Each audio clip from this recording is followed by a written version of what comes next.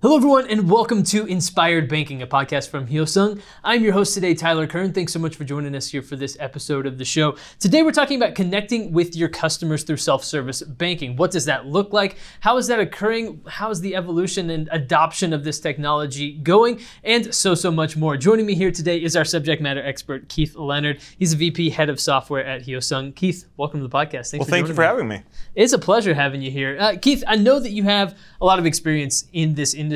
Tell us a little bit about your history here and some of the work that you've done in the industry. Sure, absolutely. So I've been actually in the ATM industry for a little over a dozen years now. I actually started with one of Hyosung's competitors, Diebold. Actually worked at their headquarters. I was there for just under 10 years. Yeah. And I worked in a variety of different roles at Diebold. Started in research and development, developing new software products. Eventually moved into account management, which caused me to relocate to Charlotte, North Carolina, where I still live today, actually managing one of the major accounts for Diebold there. And then I moved into a global solution delivery and how Diebold would deliver solutions from hardware, software, and service kind of all as one to some of their major customers globally. And then I was recruited away over to Hyosung, where I was asked to kind of grow and expand Hyosung's software business here in the US.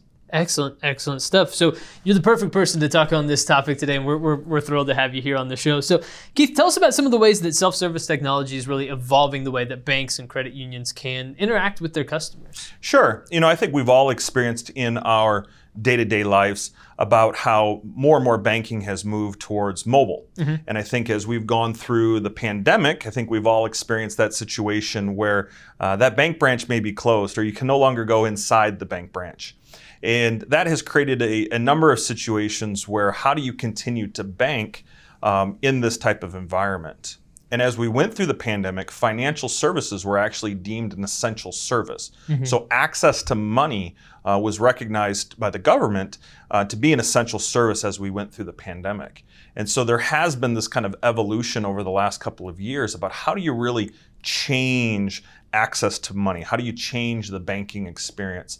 And this has been seen everywhere from the very large financial institutions all the way down to the community banks and credit unions and how we have to touch. And there's been a variety of different approaches to that.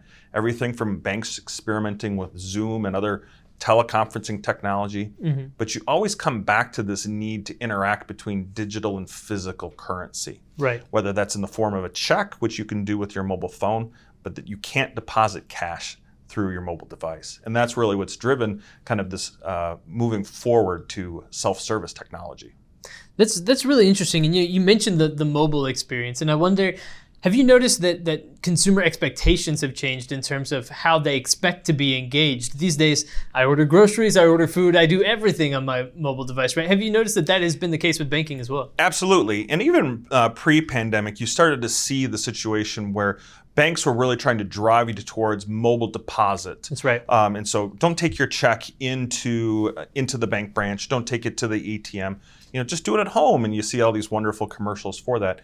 And that adoption took off before the pandemic. Mm-hmm. The number of checks coming into a bank branch and coming into an ATM dropped drastically. But what you had seen, though, is you start to see as we went through the pandemic and ordering your groceries, and you talk about going to the restaurant and scanning that QR code. Expectations have changed, and they're evolving more rapidly. When you think about self-service technology in your life, we all think about the airport kiosk and how you used to have to go to the counter. It took almost 40 years for that technology to really take root in the US. It was actually first developed back in the 70s, but it wasn't until 9/11 and this event happened that it truly took off, because all of this change was being introduced to travel. Yeah. And so the kiosk really kicked in post 9/11. And that's what you're starting to see inside of banking, that people were starting to experiment with different pieces of parts in that mobile technology. But the pandemic has really accelerated that to a high degree, because now people want to bank whenever, however. It doesn't matter if it's a 9 to 5, that consumers want to bank kind of on their terms, just like they're used to doing with their mobile devices, that they can do everything right here, But again, you can't deposit cash through here. It's really hard to open a home loan from here. And so banks have needed to adapt, and that's where you're really starting to see self-service technology grow. And with that adaptation, like you mentioned, sometimes when there's an event that precipitates the necessity to move towards new technologies and new ways of doing things, like you mentioned the 9/11 example, a lot of the things that happened as a result of the pandemic, we really accelerated adoption. But in some cases, adoption needs to happen a little bit more slowly, right? Yes. For security reasons, for a lot of different reasons. So where are we at in terms of adoption of some of these new technologies when it comes to banking? Yeah, and so some of these technologies you would have seen pre-pandemic, where people were starting to expose that, but now you're really starting to see the rapid adoption. Even during the pandemic, we saw a dramatic increase in the desire to bring more transactions to a self-service terminal. And so banks were already experimenting, and you've seen a number of places where you might have been able to see a video teller. And the situation was along the lines of, if you wanted to do a $5,000 withdrawal at the ATM, I think most of us experience that there is a limit on the amount of cash that you can get out of the ATM. And that's largely due to risk, and kind of like what you had talked about, that you sometimes have to take a pause and really evaluate. And so what is the risk scenario? And so that risk is, well, maybe someone stole your card and they don't want you to drain their account. And so from that risk perspective, people had started to look at using video teller, meaning you go in and you can't get $5,000 from the ATM. And so they'd put a nice button right there on the welcome screen to say, would you like to talk to someone? And by going down that path, you could get to a situation where you could talk to a person and say, I'd like to get $5,000 out of this ATM. And you would have a teller who might be sitting in a call center, maybe sitting in the branch. And they would then be using their teller system to say, okay, can Tyler get $5,000 from his account? The teller could ask you some questions. What's your social security number? What's your mother's maiden name? Sure. All those traditional type of questions. And then the teller could use the ATM as kind of a remote teller drawer. And so they could force the ATM to spit out the $5,000. They would record that in their teller system, and then you would go on your way. And so that sounds great. The challenge being is that you had to know right from the beginning that if you wanted $5,000, you had to hit the special button on the screen. Right. You had to have a teller who was available at that time to answer the question. So you're really just moving the teller experience. That adoption kind of took off, and then it actually kind of pulled back in the marketplace. And now in the pandemic, there's been a renewed interest in that, but now there's new approaches to that same type of thing.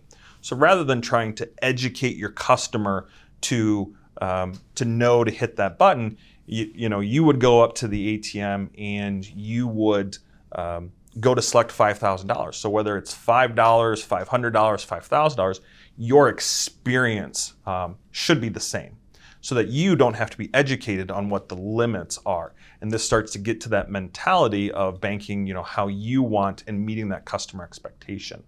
And then through additional integrations to core banking systems, you can eliminate that kind of need for that extra human to really get you to that point of this. And that's where we're really starting to see adoption really take off, because now you're starting to move that digital to physical and physical to digital experience out of the teller branch to a self-service device, and be able to do that 24/7, which kind of meets that customer expectation. And so this new evolution of how to approach that type of experience is really what's driving adoption at this moment.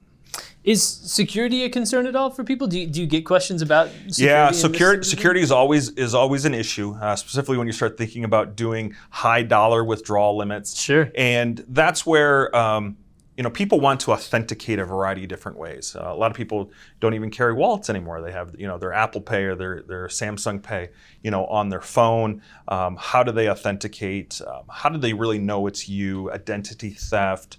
There's also the physical security about, am I comfortable taking $5,000 out and putting that cash in my pocket? And there's a variety of security concerns. And then from that bank branch, do you always need a human to alleviate those security concerns? And that's where self-service has really taken off.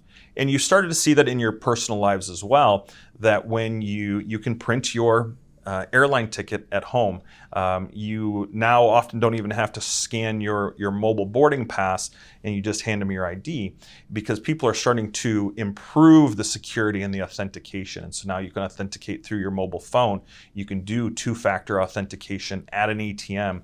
You can, put those challenge questions via self-service where you don't necessarily need that human involved. And so absolutely, there's a number of security concerns, but by enhancing the technology, you can overcome the risk, the compliance, the security, because there's always concerns about money laundering and fraud, and you can start to build those things in via self-service to meet that customer demand. That's a really good way to put it. So, what are some of the primary challenges you're seeing to adoption, and how are you helping people to overcome some of these challenges? Yeah, absolutely. And so part of it is just knowing that the technology is out there. Yeah. That, like I said, video teller has been a solution that's been in the marketplace for, almost as long as that I've been around. So I would say for most of my ATM career of that 12 years, that video teller. And again, that adoption was not great. And so now when you start hearing about doing advanced transactions, at the ATM, people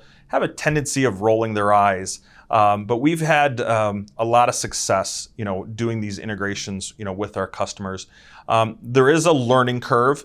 There is a project to integrate. When you take an ATM and you start to hook it into your core banking system, there is effort required. But those projects are typically run into the 3 to 6 month timeline. The ROI on it is very solid, where you're talking about payback from that investment in less than a year time when you consider branch personnel, availability of hours, ease of access, customer attraction. But then the other part is, how do you let your customers know that there's this new technology? Because we've all kind of been trained over the last 20 years that an ATM is really a $20 vending machine. And so just like the market adoption of the airport kiosk, in some respects you kind of have to start to force your customers to actually experience it, and then they start to see the value. And so we've started to see a number of our customers do just that, having a greeter at the front of the bank branch and asking you, what are you here to do for today? And when you say, I want to get $500, but I need these particular denominations, or I want to deposit this check and I couldn't do it out at the ATM, and start that education. So no, you can do that via the self-service device. Let me help you through that, and do that type of coaching. And then it starts to catch on, and we've seen phenomenal success with some of our customers. What are some of the other trends you're seeing in self-service technologies? Anything else stand out that you think is worth pointing out and worth educating people on? Yeah, I think a number of things, we start to see what we refer to as NFC, but Tap and Go. You're starting to see that with, your cards are coming out with Tap and Go. You're starting to see people using Apple Pay and Google Pay and Samsung Pay with your phones. And you're starting to see that technology, start to weave its way, into the banking space. We've seen other things where you can start to buy Bitcoin at ATMs. And a number of other new technologies that are starting to integrate, into self-service technology, where in the past, people, again, viewed that as a $20 vending machine, where if you really take a step back and look at what an ATM is, it really is it's that bridge between that digital and physical worlds. And in our lives, we have a variety of different digital currencies. Everything from kids with their online gaming bucks that they have. There's always kind of this bridge about how do you transition from that cash payment into something digital. And so you're starting to see those technologies start to weave it into banking as people start to think about the ATM as not being an automated teller machine into kind of that bridge to the digital world. That's a really interesting way of putting it. That bridge, because you're right. That is just an interesting, I think thing to think through. Absolutely. So, Keith, we've covered a lot of ground here today and touched on a lot of really big topics. So, any final thoughts? What do you want to leave viewers and listeners with here today, just on this topic of self-service banking? Sure. I think there's a number of things. When you think about, is self-service banking right for a financial institution? There's a number of factors to consider. The first one that I would really highlight and mention is that customer adoption. And so whether you're a credit union member or a banking customer, how do you get your customers to adopt that self-service? Yeah. Your customers, banks, financial institutions, credit unions are looking to adopt this self-service technology to really meet a customer demand. Mm-hmm. There is this demand for self-service. But how do you meet that demand and not create a kind of a clunky experience? How do you make it where it really is seamless to the end user? And that's where you really need to think about what core integration. And so not having that human being involved. And so how do you connect your self-service device to your core banking platform so you have this wealth of knowledge built into the self-service device so that we know who Tyler is, we know how much money is in his account, we know how to authenticate him, we know how to pose challenge questions to him, but in a natural way so that you can interact with that device without having someone standing over your shoulder telling you how to do it, and that it's very fluid for you, and it meets that user experience that you've had in your personal experience. Yeah. Whether it's your online, your mobile, at the restaurant, you want to match that same experience and take those user experiences and apply it to a self-service device. The other thing is that you really need to consider, who you're partnering with. In that not all solutions are equal. There's a number of different vendors. I think we've all seen technologies, come and go, something that might have made a hot splash in the marketplace. But you really need to keep your eye out for, what are the technologies and who are the providers that have that sustainability, who are really having that market adoption and who are really starting to see that success.